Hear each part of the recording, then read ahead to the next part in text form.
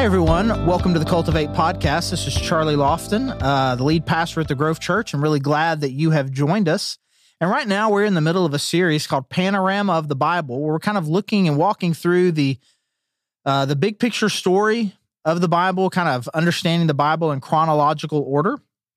We've borrowed a lot of this material from Fellowship Bible Church, Northwest Arkansas, and Dr. Robert Cupp. I first encountered this material, almost 30 years ago. And it was incredible, just kind of really helping understand kind of just the story of the Bible, where all the different pieces fit in. Sometimes you can read the Old Testament, not sure exactly what's happening, where this fits into the story, especially when you get to some of the poetry, when you get to the prophets. You're like, who is this? Where does this fit in? Because not everything there is in chronological order. It's really more in genre order in the Old Testament, so it can be a little confusing. And to have kind of a template to kind of help us understand kind of the big picture story of the Bible helps us understand where, like, whatever particular story or passage I'm reading, kind of where it fits into the story, which can just kind of help us better understand the story, but also the Bible in general. And so this is part 6. And so if you're just joining us now with this one, I would encourage you to go back and make sure that you have listened to the first 5. Ultimately, there's going to be 12 parts to this. And so I would encourage you to go back and listen to make sure you understand kind of this full story of the Bible. And it starts with Genesis 1 to 11, which we call the prologue, which kind of intros the story. The heart of the story really starts in Genesis chapter 12, part 2 with Abraham. But this is kind of a general intro. It lets us know who God is, who is obviously the main character of this whole story, this good, compassionate, gracious, creative God. And we learn about who he is, and we see his creation, especially people who tend to rebel, who tend to reject the goodness of God too often. And we see this compassionate, gracious God always looking to restore and redeem his people back to him, which kind of sets up the main conflict for the scripture. The whole big picture story of the Bible is about this good, gracious, compassionate God redeeming and restoring the world and individual people, groups of people, back to himself.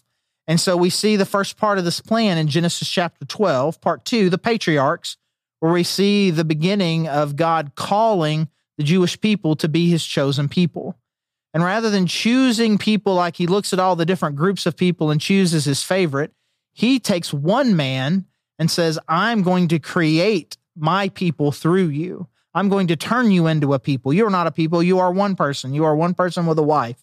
And I'm going to turn you into my people so that the world then can see what it would look like for God to have a people, to experience the blessing and love that comes from being God's chosen people.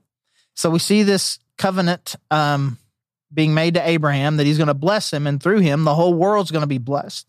And this covenant passes from Abraham to his son Isaac, and from Isaac he has 2 sons, Jacob and Esau, and this blessing passes to Jacob, and then Jacob has 12 sons, who then ultimately become the head of the 12 tribes of Israel.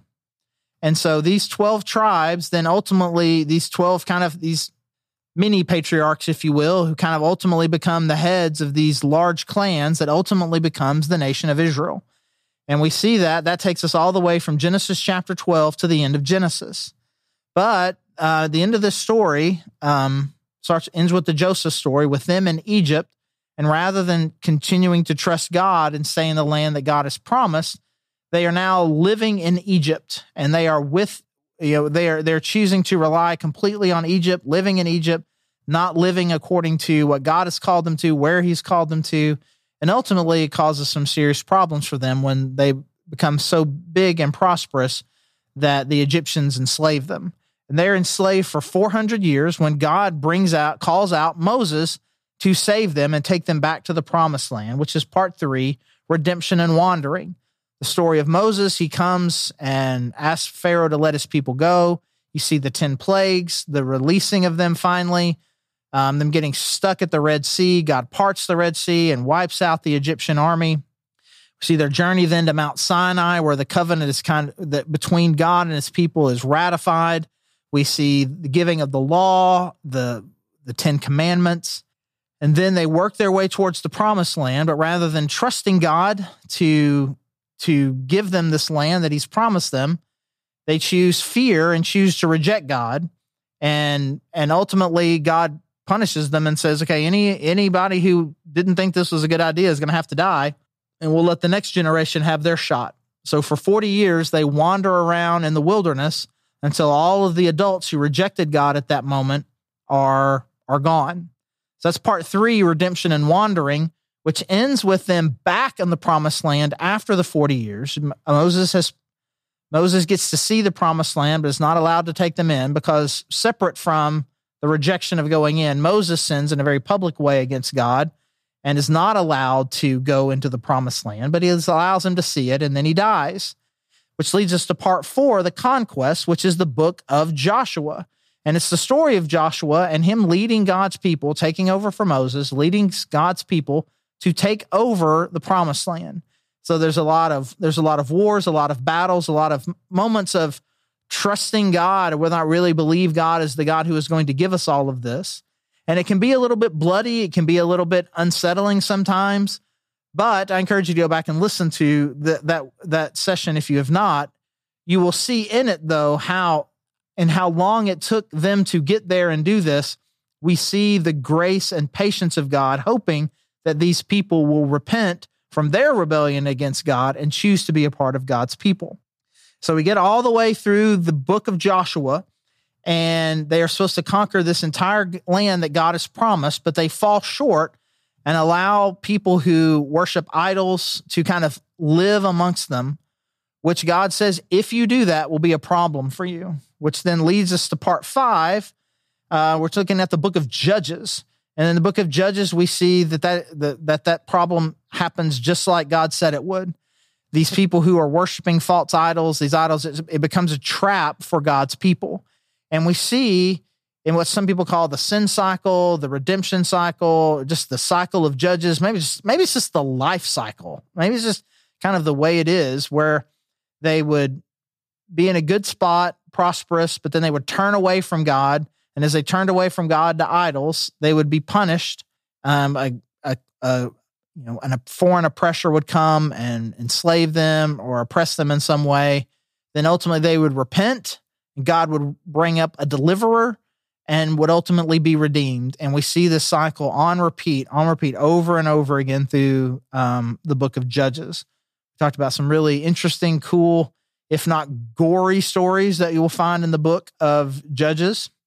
And then the next book, Ruth, which we'll kind of put in that same time, it happens during the same time period as the book of Judges. We get the story of Ruth that comes in there, where God just really uses this woman who is not Jewish, but is joined into the Jewish community, that God uses her in a really significant way to save her family, and ultimately becomes the great grandma of who is going to become one of the most important people in early Jewish history, which is King David. So we work our way through those books, through these first 5 sections. We got Genesis, Exodus, Leviticus, Numbers, Deuteronomy, Joshua, Judges, and Ruth. Now we move further into the history books, and our next books are 1st and 2nd Samuel, 1st and 2nd Kings, and 1st and 2nd Chronicles. And during these, we're going to keep working our way through kind of the early history of the Jewish people. So during the Judges section, they did not have a king. They had no king. They were essentially ruled by God, and God would raise up various prophets or judges to kind of speak and intervene on his behalf. And when we get into 1 Samuel, we get introduced to this guy Eli, who was who was a priest that is operating on God's behalf, and then ultimately he ends up with a ward, a guy named Samuel, who God raises up to be one of the greatest prophets in history. And so, he's obviously a big deal. He's got 2 books named after him, and we get to hear his story. And Samuel is kind of acting. I mean, he's not a king. He's not the ruler. He's just kind of really acting as God's primary intermediary for all of God's people, as a priest and a prophet.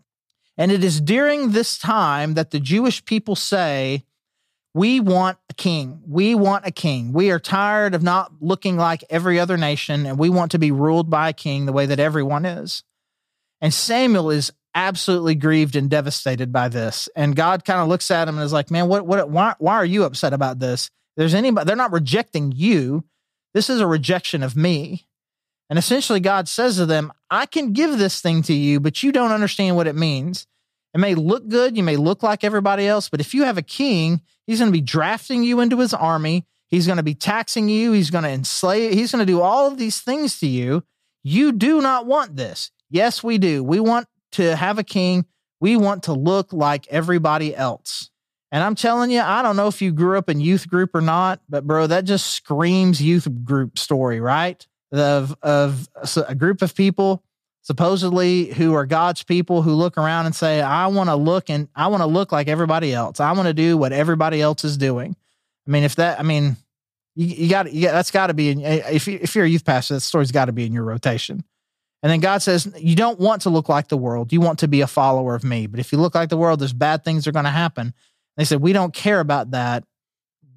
We want to fit in. Man, I'm about ready to give the youth pastor message right now, but I got to keep going. This is a history lesson, not a youth pastor don't do drugs message. All right. So God says, I will give you what you want. And Samuel gives him the message. Okay, if this is what you want, this is what we'll do. So now this kind of sets up this sixth session, which is the Kingship United Monarchy. So this is now the Israelites people are now going to have a king, and they're going to be united by one king. Our next section, kind of to get you ahead, eventually this kingdom of Israel is going to be split into two kingdoms, and the history will follow there with two different kingdoms. So that will be the divided monarchy. But for right now, during this section, where we simply have one king who rules over the entire nation of Israel. And so the transition happens from Samuel, and God picks out for the Israelites people this guy who looks the part. He's taller than everybody else. He's really good looking, and his name is Saul. And so God has Samuel anoint Saul to be the king of Israel. He's tall, he's good looking, and God, ultimately, his spirit comes upon him in a really significant way where he's able to lead the people in battle and ultimately is able to gain the necessary affection and popularity amongst the people where they support him and agree, and he is appointed and made king over Israel. And then, as God said, all the things that happen. He starts drafting people into the army. He starts levying harsh taxes against them. By and large, at least for a season, Saul is listening to Samuel. He's following God, and things are going okay.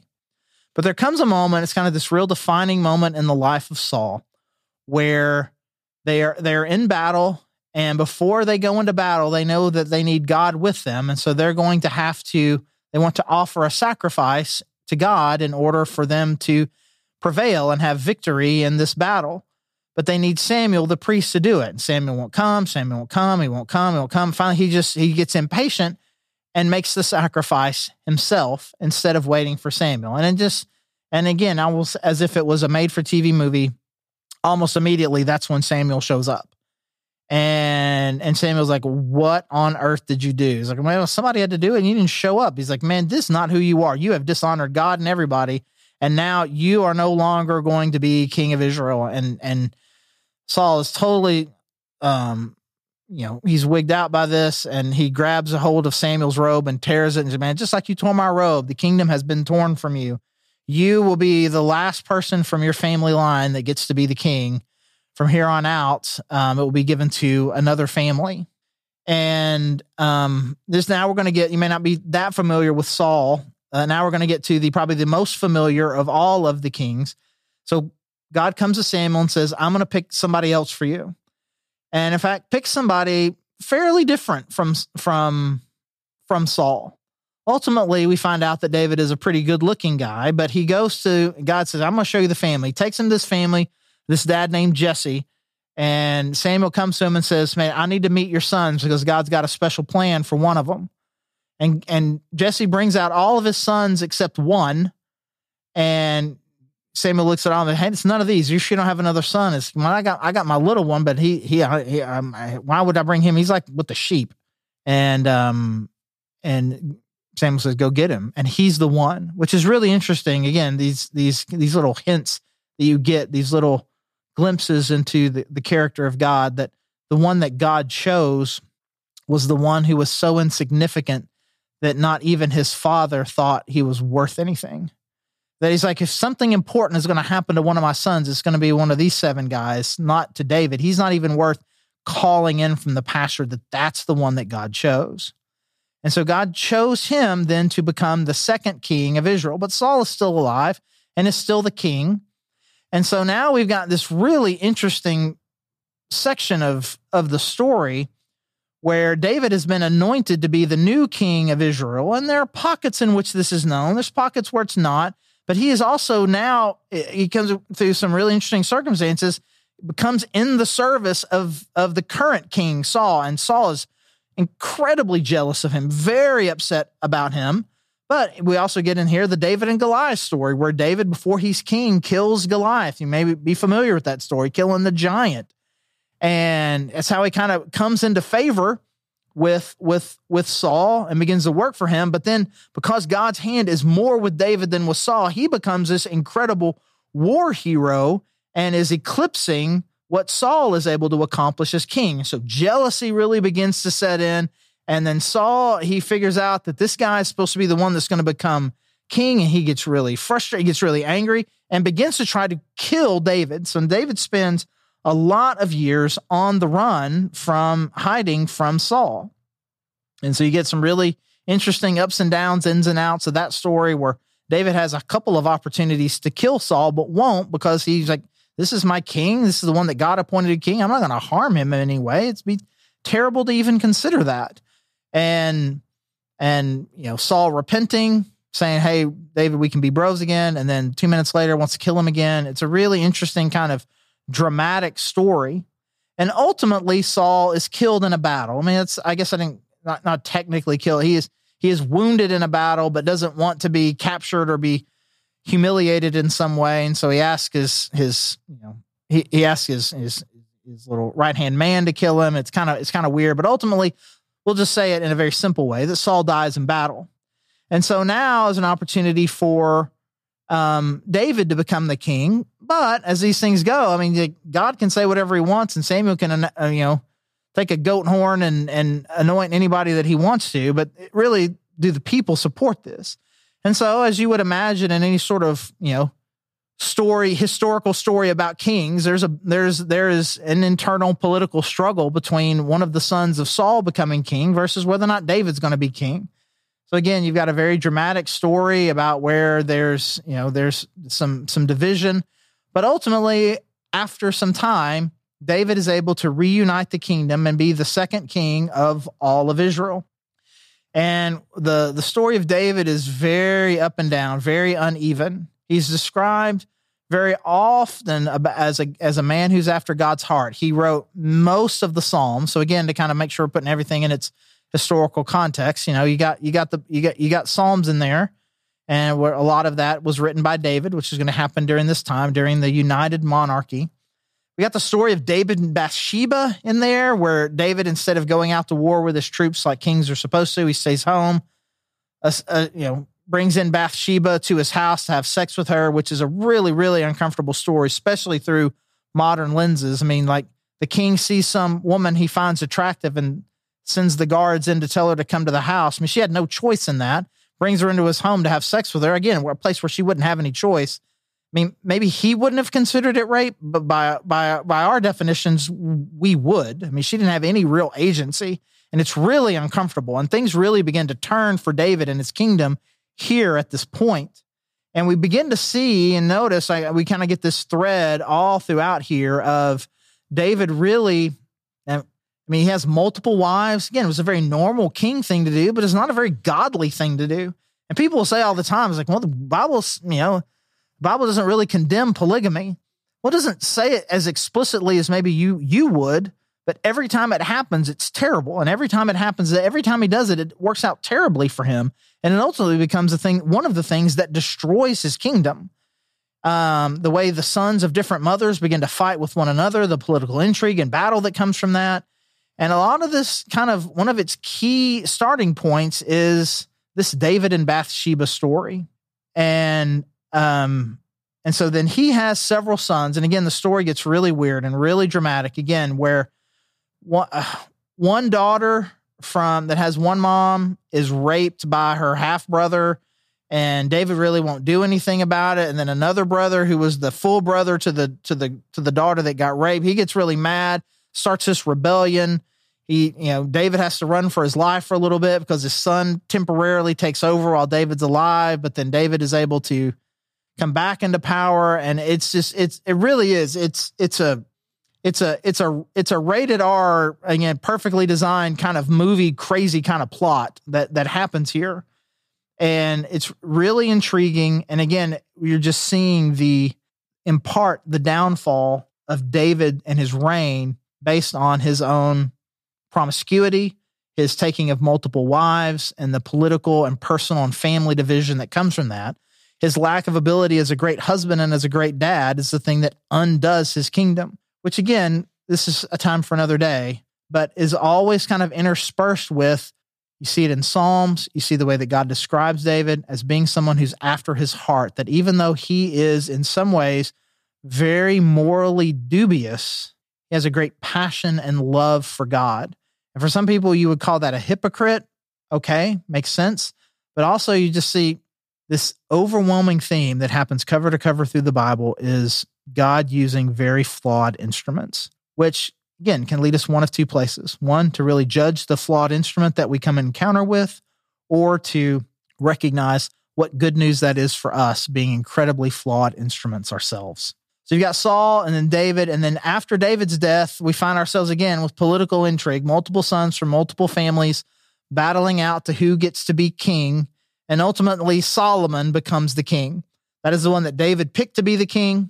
There's some battles and some things that happen, but ultimately Solomon is able to unify the kingdom again and be the third king of a unified monarchy there in Israel. And spoiler alert, to get to the next one, he is the third and final king of a unified Israel. So we have Saul, we have David, and we have Solomon. And if David had a problem with promiscuity and multiple wives by having 6 or 7 different wives, a handful of concubines, I mean, the number for Solomon was in the hundreds is what that it says. And I just can't even put my mind around saying that someone has 500 wives and concubines. I mean, it's like you just think, where did he sleep at night and what did he do? And like he's got more wives than there are days in a year. And it's just, it's insane. And what's really crazy about it, and I'm going to get really distracted here, and again, especially since we're just supposed to be kind of doing an overview of history. I mean, he wrote Song of Solomon, which is like this really incredibly powerful love story. So even he who was living this life that was just incredibly morally terrible, he understood and experienced what real love was supposed to be, but still just had this insane moral flaw that he took from his dad and just multiplied. And so we see this thread happen where now he's bringing in wives from other countries who worship different gods. And now idolatry is starting to creep into the kingdom. He's got the same issue that his dad had, multiple kids with multiple moms, just a lot of internal division, terrible dad. And we will see this kingdom be split immediately after his death, but we will save that story for the end. And so we learn a lot about Saul, David, and Solomon. So I encourage you, as you're reading Samuel, Kings, and Chronicles, the primary people that those books are going to be about are those 3 guys. We will stay in those books as we continue to, as the kingdom splits. But so where we are right now, make sure we are in chronology. We've made it all the way through both Samuels, and now we're in the middle of Kings and Chronicles. And I feel like I need to give this to you, is that Kings and Chronicles really tell the same stories, but from different perspectives. And for simplicity, the story of Samuel and Kings really does make the fall of this united monarchy around the sexual sin of David and then Solomon. Chronicles really doesn't mention that part of it at all, but really focuses on the fact that David and Solomon had a very conquest, wealth, and power mentality, as opposed to a kingdom of peace, a kingdom of trust and love and devotion to God, but really more about the acquisition of wealth and power, which David does some, and then Solomon just multiplies in a significant way. most notably in the building of the temple, which is a really cool deal that Solomon builds God this temple, which is maybe like 1/20th of the size of the palace that he built for himself. And so that is the take that Chronicles tends to have. And he's like, well, which one is it? It is clearly and obviously both. They're both in the Bible. They're both incredibly true, but give us both two different perspectives on the same story about the internal things that can bring a person, a family, a culture, a monarchy down. The sexual sin, the immorality, and then plus this power grab, making it about you and your power, your wealth, as opposed to God. And so again, Samuel and Kings, those 4 books go together. That's kind of one telling of the story. And you get Chronicles, which starts a little bit later, doesn't give us so much as much about Saul, doesn't give us much about the stuff that leads to Saul. It really kind of more jumps into the David story.